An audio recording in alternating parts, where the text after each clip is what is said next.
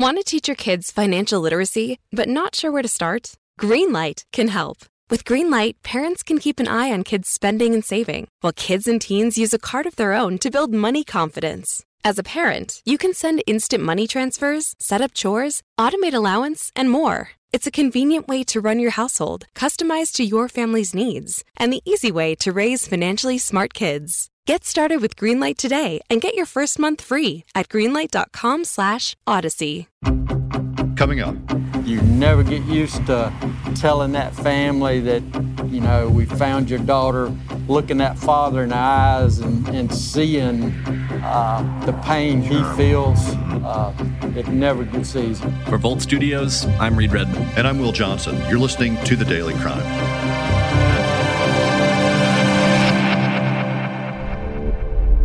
In the state of Washington, a relative of Candy Rogers shared her memories of the 9-year-old, 62 years after she was murdered, and months after the case was finally solved. Did it shape how you parented your children? Oh, definitely. When they went out to play, number one rule, keep this house in sight at all times. And it was hard. It still is. It's very hard, just knowing that her life was snuffed down so fast. In Georgia, a verdict reached in the case of a 23-year-old college student found strangled to death in February of 2020. For him to just even sit up there and think that he can live his best life after you took somebody's family member, somebody's sister, somebody's cousin, somebody's niece, somebody's nephew, somebody's child, and have no remorse about it at all, that hurts. Reed, on our weekly podcast, True Crime Chronicles, you recently covered a cold case out of Spokane, Washington. It was solved after more than 60 years. Since we released that episode, there's been some more reporting from our partner station, KREM 2 News in Spokane, that we're going to talk about. But let's start with the background and work our way up to that. What happened back in the 1950s? It was in the late 1950s, in 1959 actually, that a 9-year-old girl named Candy Rogers vanished and was later found murdered. She was out selling Campfire Girls mints around her neighborhood when she went missing. And then for more than 2 weeks, people were out and searching for her. It was an incredibly extensive search effort. And actually, at one point, 3 airmen died in a helicopter crash while they were aiding the search efforts. But then it was on March 22nd of 1959, Candy's body was found beaten and raped 7 miles away from her home. And that was the start of what would end up being one of the biggest and longest police investigations in the history of Spokane. And the news when we covered this case on True Crime Chronicles was that the case had finally been solved, right? Right. Back in November of this past fall, 2021, after more than 60 years, Spokane police announced that a man named John Ray Hoff was responsible for Candy's murder. He'd never been a suspect in the crime up to that point, but by the time they did connect Hoff to the crime, he was actually deceased. But investigators were able to recover some DNA from evidence that was kept in a mason jar since 1959.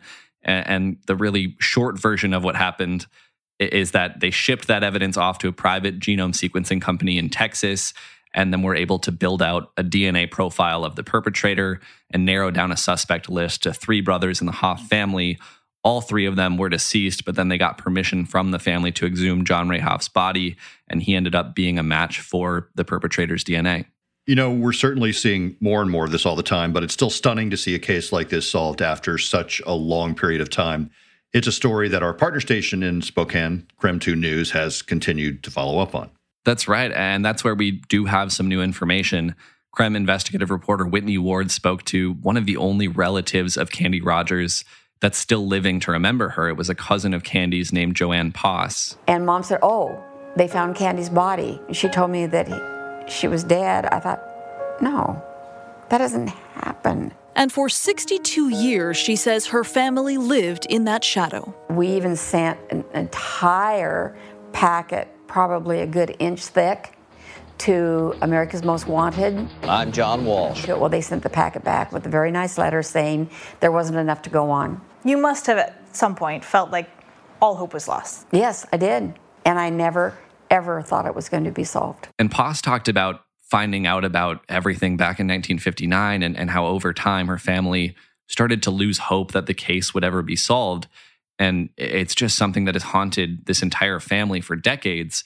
Poss's granddaughter was also there during this interview, and she shared her own memories of hearing about this from her grandmother as she was growing up. Like, I remember talking to my grandma about it, but I just took it more as a warning than anything else. And CRIM investigative reporter Whitney Ward also spoke to some of the investigators who worked on this case. What did they share about pursuing the case for such a long time and now finally having some answers? Well, given that this took over 60 years to solve, this is obviously a case that generations of investigators have worked on. And as you mentioned, Whitney spoke to two of them, actually, a former detective named Brian Hammond, as well as Sergeant Zach Storman, who's actually the officer who came out and announced that the case was solved back in the fall. And they both talked about how this case just sort of nagged at them over the years. I didn't want to let it go. As cold cases go, they're not really in the forefront. You just pick at them when you get a chance. It's kind of a lonely endeavor. If you're working on a cold case, you don't have anybody really to talk to about it, and he had to kind of shoulder that alone for a long time. And they also talked about just the luck or the good fortune that in the end led to solving this case. The fact that they had usable DNA from 1959, which, you know, is a time investigators weren't thinking at all about preserving biological evidence, at least not in the way that investigators do today. And they said back in the day, investigators typically would have put evidence in plastic bags, which they said kind of destroyed that sort of biological evidence. But for whatever reason, they decided to store this evidence in a mason jar. Putting it in the jar, put it in a kind of an airtight container. How critical was it to this case that evidence still existed and had been preserved all these years? You can't put a value on it. It's beyond belief that it's almost accidental, but the fact that the key evidence got put in a mason jar is incredible. When we hear about cold cases being solved after such a long time like this, one of the things we often hear is that it brings a sense of closure to the victim's family. Is that something this family member of Candy's talked about? Has this brought closure to her and the rest of the family? Well, that's something that Whitney asked Joanne Poss about in this interview. And she actually said, no, that closure really isn't the right word. You've said that this hasn't necessarily brought closure to you. No. What has it brought? It's not closure, but at least there's some form of satisfaction there knowing that the person that did it is at least named. He may be in a grave, but he's named. And while Poss is relieved to finally have answers, she knows it's something Candy's parents never got. They never saw him pay or die for it. They went to their grave not knowing. That was hard, very hard. But something that did come out of this, or at least was influenced by this, is that the granddaughter who was there for this interview, she's a freshman in college, and she actually now wants to pursue a career in forensics. It really bothered me. Poss's granddaughter, Emily, now a freshman at Gonzaga University, is pursuing her own career in forensics to help solve future crimes like Candy's. And it just felt like something that I could really love doing, especially with the fact that it gives you something to do about all these people that don't get justice. Both are now hoping when people hear the name Candy Rogers, they will no longer think of a terrible unsolved murder, but rather an endless pursuit for justice and a family who waited lifetimes for the truth. Only God knows what she could have done if she had lived, but because she can't, if you can carry on work in her name, that's something so good. She can't be forgotten.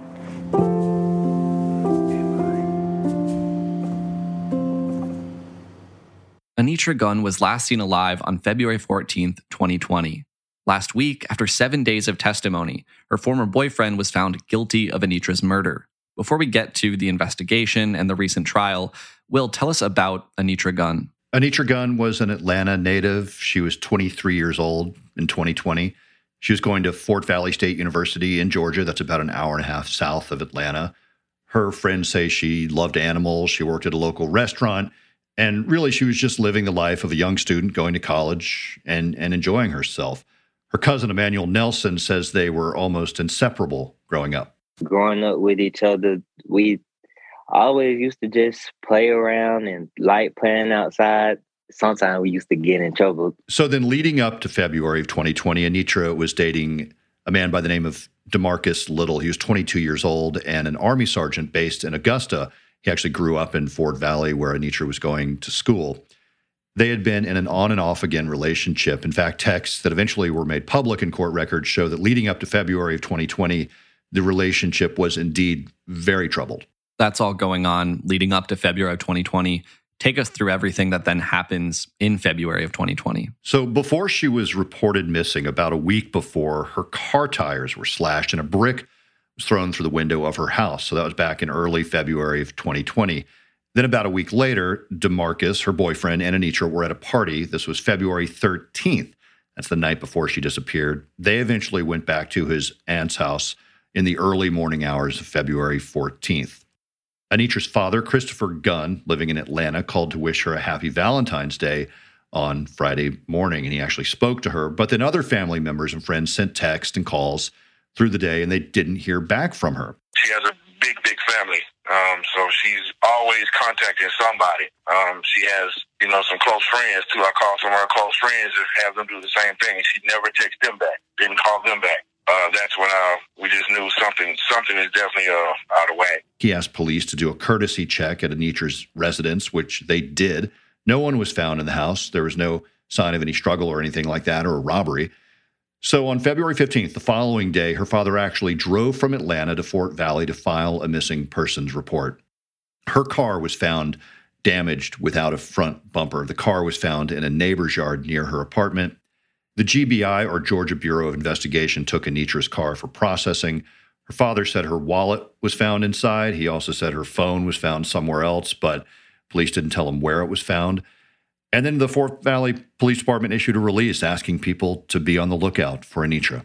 And it wasn't too long then before Anitra's body was discovered. Yeah, it was just a few days later on February 18th, the GBI confirmed that Anitra's body had been recovered in Crawford County, near the Peach County-Crawford County line. At this point, we know law enforcement has found Anitra Gunn's body, but we don't know if any arrests have been made so far. Peach County Sheriff Terry D. says a Peach County deputy first spotted a piece of Gunn's missing car bumper about 150 yards down a trail off of Greer Road in Crawford County. Then he saw her body. We had an idea of the bushes and sticks that were in the front of the grill of her car. So the deputies were kind of looking for those areas. Crawford County Sheriff Lewis Walker says her body was found partially covered with tree limbs, indicating someone was trying to hide it. You send your child off to go to a school and to further their education, and then all of a sudden, your child is missing, and then the next thing, your child is gone. The Peach County Sheriff said in a news conference at the time that her boyfriend was a person of interest and was being interviewed. In fact, they talked to him 3 times. And then just hours later on that same day, and after he mentioned him as a person of interest, her boyfriend was arrested and charged with that incident back on February 5th.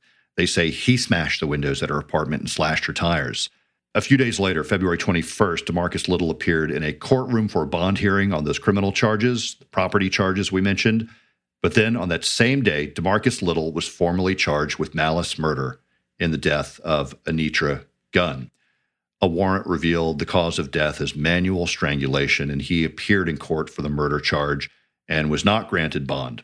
Also in late February, so this was all going on in that same month that she disappeared, DeMarcus's friend, Javon Abram, was also arrested. Yeah, a friend of Anitra Gunn and her boyfriend is now charged in this case. So we are talking about 22-year-old Javon Abram. Let's show you his picture now. He faces charges including making a false statement in his hometown of Valdosta and concealing a death in Peach County where Anitra's body was found.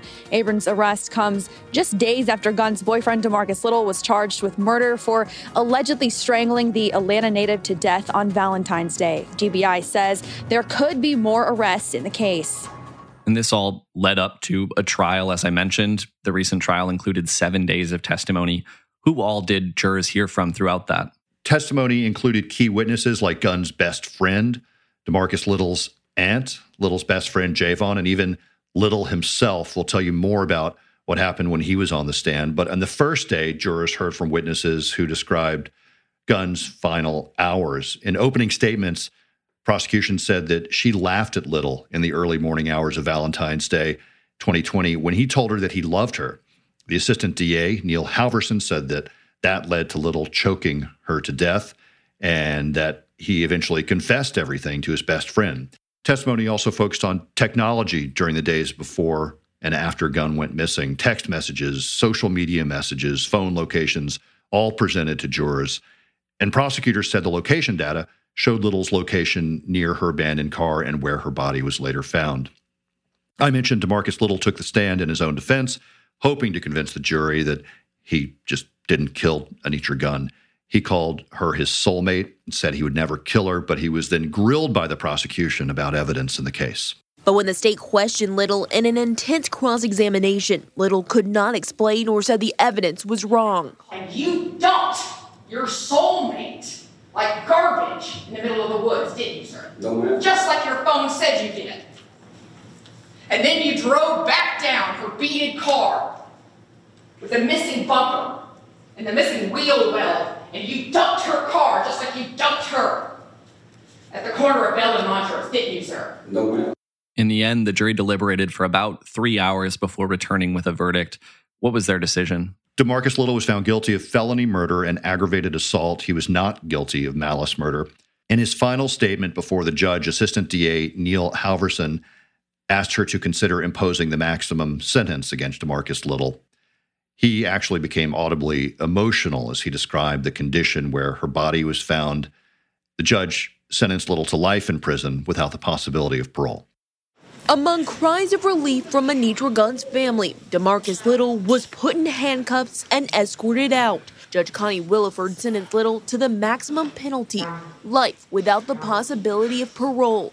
The sentence Anitra Gunn's family asked the court for Tuesday. Her godmother, sister, and cousin all stood before the judge, saying Little stole the life Anitra Gunn was just beginning and the memories her family could have made with her. There will be no more birthday parties, holiday celebrations, or family activities to share.